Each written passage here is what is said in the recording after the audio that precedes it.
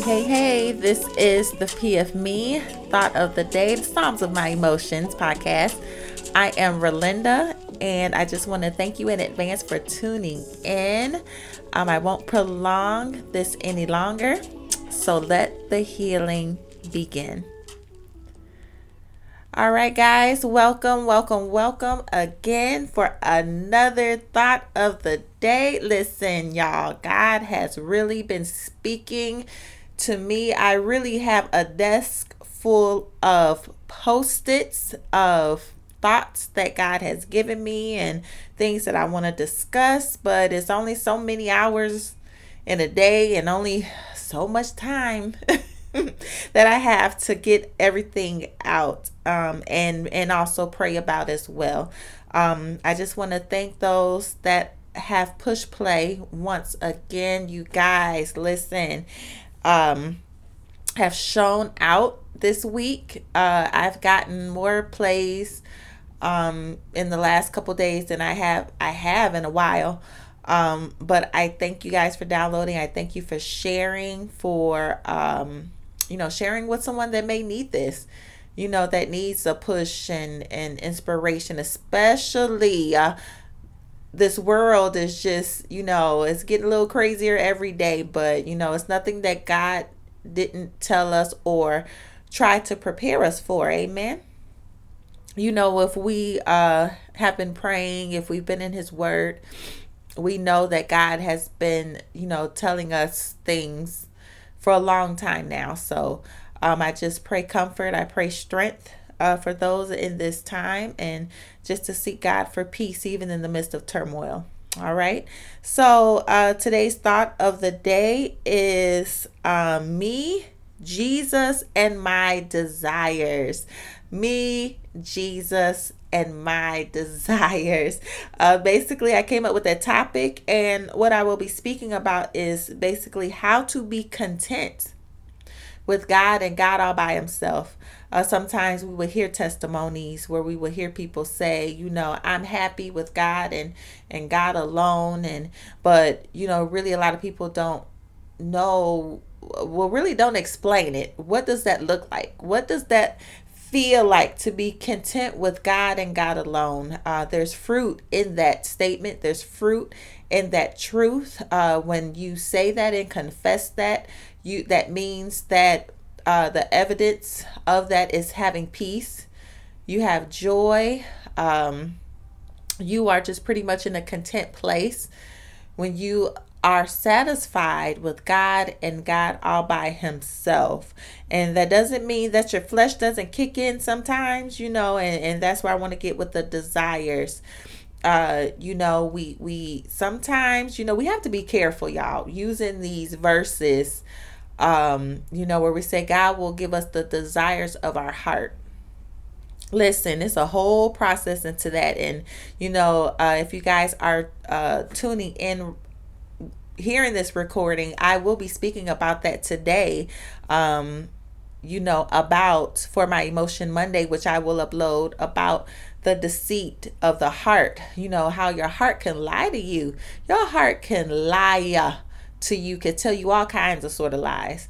And that ties in with not really letting your emotions lead you, letting your emotions guide you. And so your desires, if we're not careful, can really disillusion us, can really send us off, as we, the slang phrase, can really send you off. Your desires can send you off, and we say that scripture to back it up. Well, God will give you the desires of your heart. And again, like I was saying, there's so much components to that. If God gives you the desires of your heart, I believe is after your heart has been purified. Is after you have submitted your heart unto the Lord. It is after it has been inspected. It is after you have it is after God has revealed to you the thing that's in it, the things that are in it, and then your heart is pure towards the things of God. So then, as your heart is pure towards the things of God, you then start to want what God wants. Your heart starts to desire what God desires. So guess what? You're going to get it because now it's lining up to the will of God. It's not that, okay, you want it just to want it and God's going to give me my heart desires. No, it has to line up with the word. It has to line up with the word.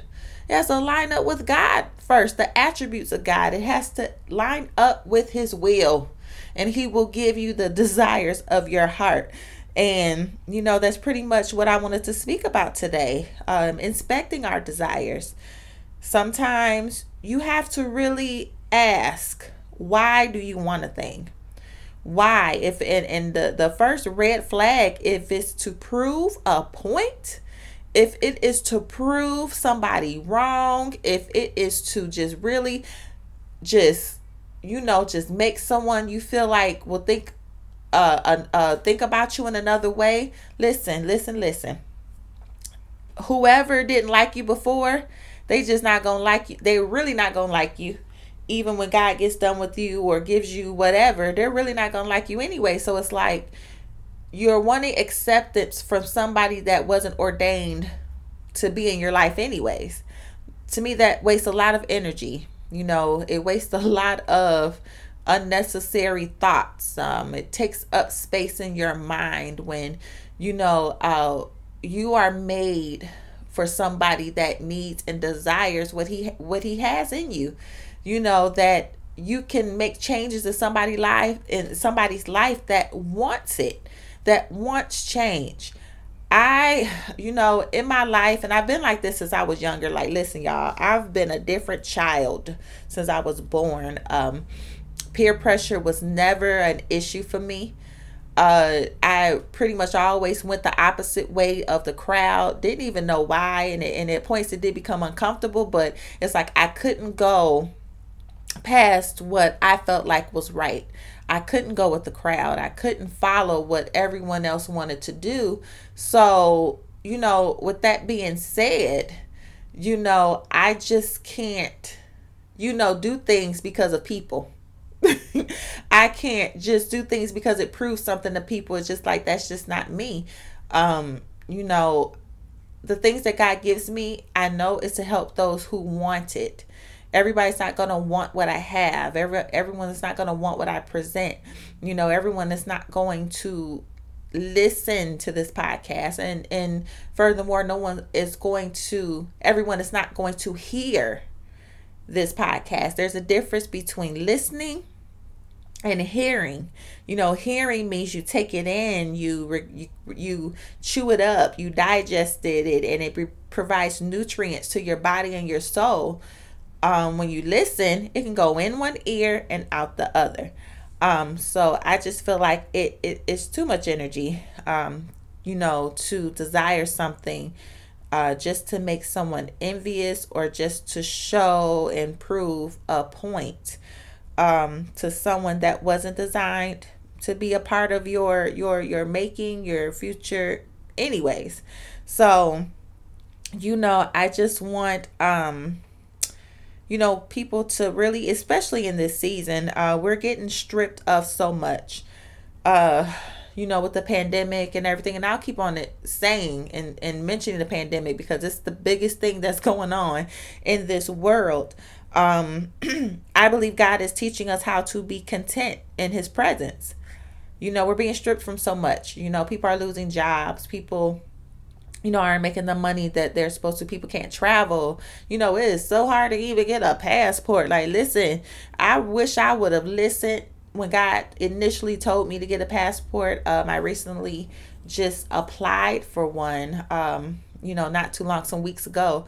And, to know that it's about 4 to 5 months to get it. Thank God I'm not going anywhere. But, God is really trying to set me up, to get my stuff in order, when it comes time to do certain things. But, we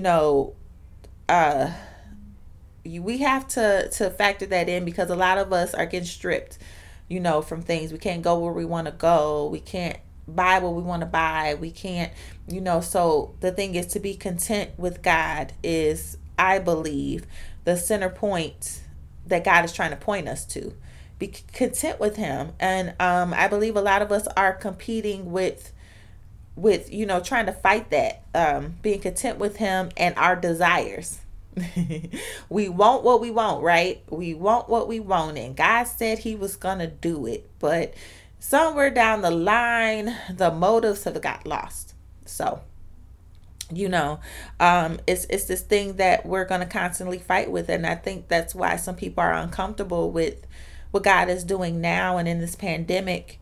We're competing, with just being content with God and our desires, and not desires the way he intended it to be, because like I had broken down earlier what it was supposed to be.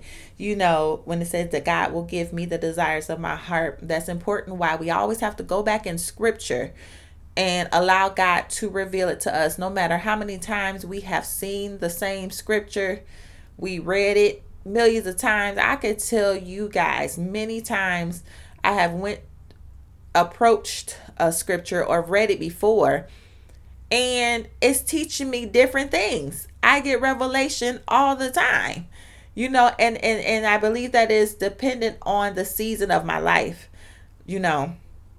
So, I just want to like I said, these things are not long at all, these thought of the days, but I just want you guys to just be content with God. And that's what that means,